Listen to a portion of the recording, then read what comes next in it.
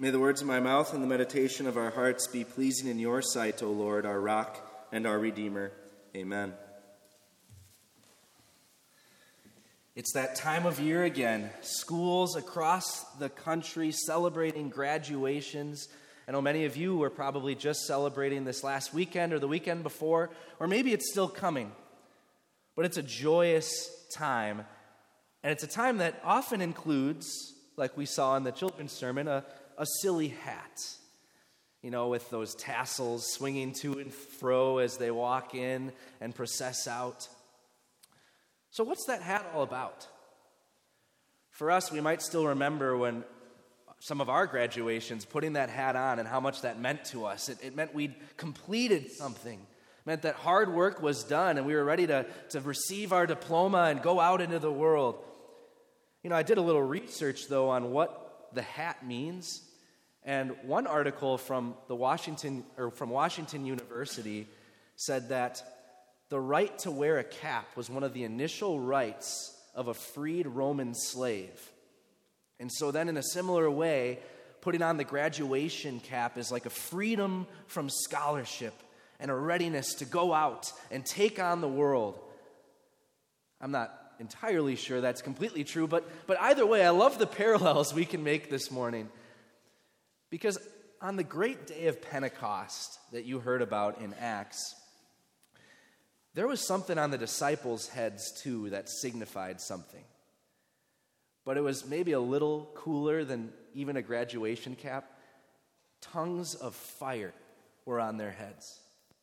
And it signified that work was done. But it wasn't their work. It was the Holy Spirit's work on them. And to show that it really was the true God's work on them, it wasn't even just tongues of fire, but even their tongues were changed as they started speaking in all sorts of different languages, showing them that the Holy Spirit was present, that this was what Jesus promised would happen, a special outpouring of His Spirit on His disciples. And so the languages, the tongues of fire, the excitement, the joy of that day, it drew people in to hear from these men who are now free from that worry that filled a locked room just a few weeks ago, and were now standing ready to proclaim the hope that their faith has and to proclaim the good news all about Jesus, because the Holy Spirit had worked on them. The Holy Spirit is working in you too, and you have a sign that this is true. It may not be tongues of fire on your heads or some spiritual graduation cap, but you have it. I've heard it. I think from just about every one of you, whether in a hymn or in the creed that you confess or in personal conversation, you've said something like, Jesus is Lord. That's the sign of the Holy Spirit's work in you, your faith. Because see what the Apostle Paul says about that creed, that statement of faith. He says, therefore, I want you to know that no one who is speaking by the Spirit of God says Jesus be cursed. And no one can say Jesus is Lord except by the Holy Spirit. There's the evidence of the work done, not by you, but by the Holy Spirit in your hearts. Because it's only possible by the Holy Spirit that you could have this faith. So the fact that you are willing to say Jesus is Lord and you mean it, that means the Holy Spirit has worked in you. And that means the Holy Spirit is working in you. Paul is writing to a church in Corinth that seems to be a little confused about spiritual gifts. They tended to kind of think that the more spectacular spiritual gifts that the Spirit gives, those are maybe more evidence that someone is very spiritual or has a closer connection to God. And there are some people that still think that today. So it seems that they were elevating gifts like speaking in tongues, saying that that's somebody who must be really close to the Spirit, or that the Spirit has really worked on. But the problem is that may have made people puffed up and prideful, thinking, yeah, I do have a better connection to the Spirit because I have this gift of tongues or of healing. And it could leave other people to think, do I have the Holy Spirit? Because I don't seem to be as gifted as these other people. But Paul's answer here in verse 3 is to both sides, saying it's not about those extra gifts, those wonderful things that the Holy Spirit gives to different people. It's about your faith. That's the proof that matters. The fact that you say Jesus is Lord. Let's go back to a graduation day again to help us understand this. It's not just the caps that graduates wear. They've also put on all these gowns, and every graduate is wearing the same gown. I did a little research on gowns, and another article told me that gowns, they represent an equality in commencement. In other words, it doesn't matter your social background or where you come from or even the GPA or how difficult it was for you to get to this day, because those gowns hide anything that could be a signal of that or a signal of different class or status. Because all that matters that day is that you are a graduate from that school. It's what holds you together.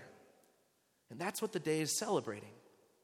That doesn't mean that underneath those gowns aren't all sorts of different people with different gifts that are going to serve this world in different ways. And some of them, yeah, sure, maybe more prestigious degrees that'll have a better payroll out there in the world. But they're all important. And they're all connected by this graduation that connects them all. In God's church, there are all sorts of different people and different gifts. But it's the same Spirit that connects them all. It's the same faith, your confession that Jesus is Lord. And that's what holds us together. That's what brings us together. And that's what really matters. Think of how powerful that confession is. It became something of an early Christian creed. Just those little words, Jesus is Lord. But think about what you're saying when you make that your confession.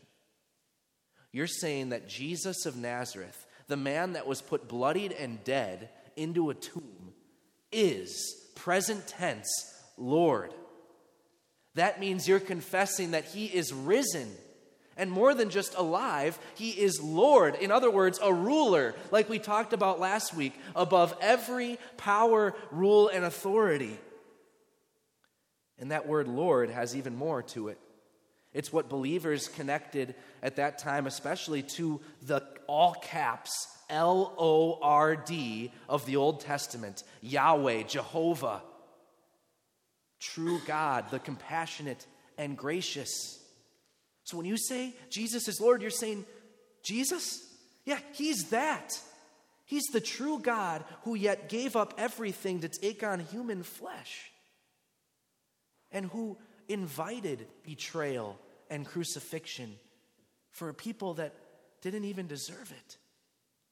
That is who the true God is. Yeah, it's amazing that early Christians confessed this. It's amazing that 21st century Christians confess that Jesus is Lord. And that's only possible by a miracle of the Holy Spirit in each and every one of us. But that's not where the Holy Spirit's work ends. Look how Paul continues in verse 4.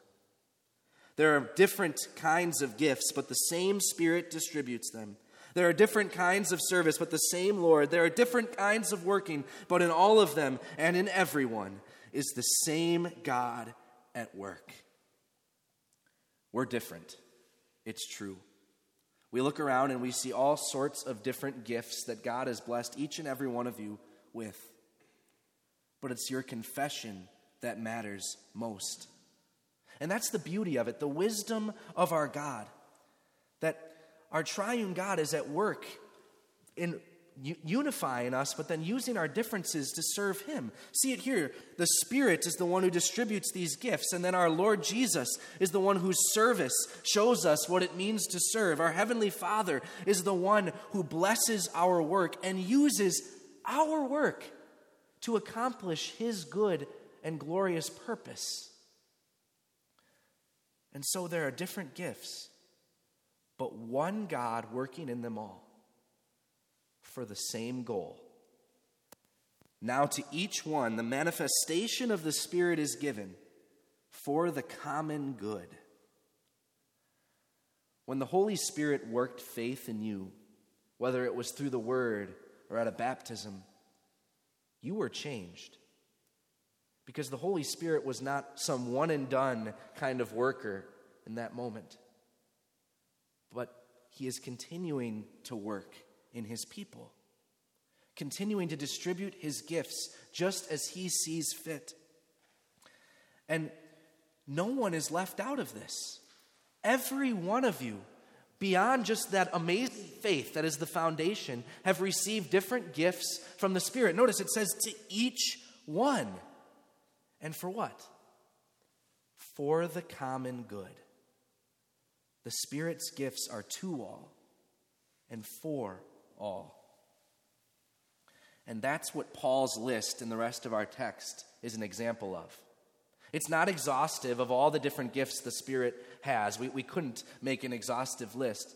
But what it is an example of how this played out in this church, the Corinthian church. He writes, to one there is given through the Spirit a message of wisdom, to another a message of knowledge by means of the same Spirit.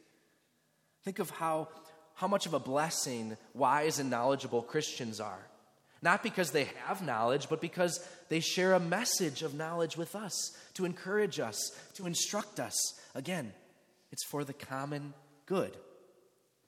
To another, faith by the same Spirit. To another, gifts of healing by that one Spirit. Here we might think of those who are blessed with a childlike and unwavering faith. And we think of how encouraging that is to us as we watch them have that faith through their trials, encouraging us in our own. In healing, we might think of a Christian who heals our broken hearts with the gospel or even with their kindness.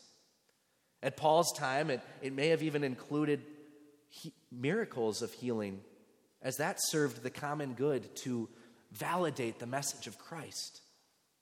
And that's what we see more of in verse 10. Special gifts for this Corinthian church. To another, miraculous powers. To another, prophecy. To another, distinguishing between spirits. To another, speaking in different kinds of tongues. And still another, the interpretation of tongues.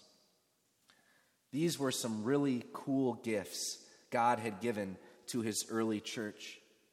Gifts He gave to validate the message, to show that this message was true, and to help it explode through barriers.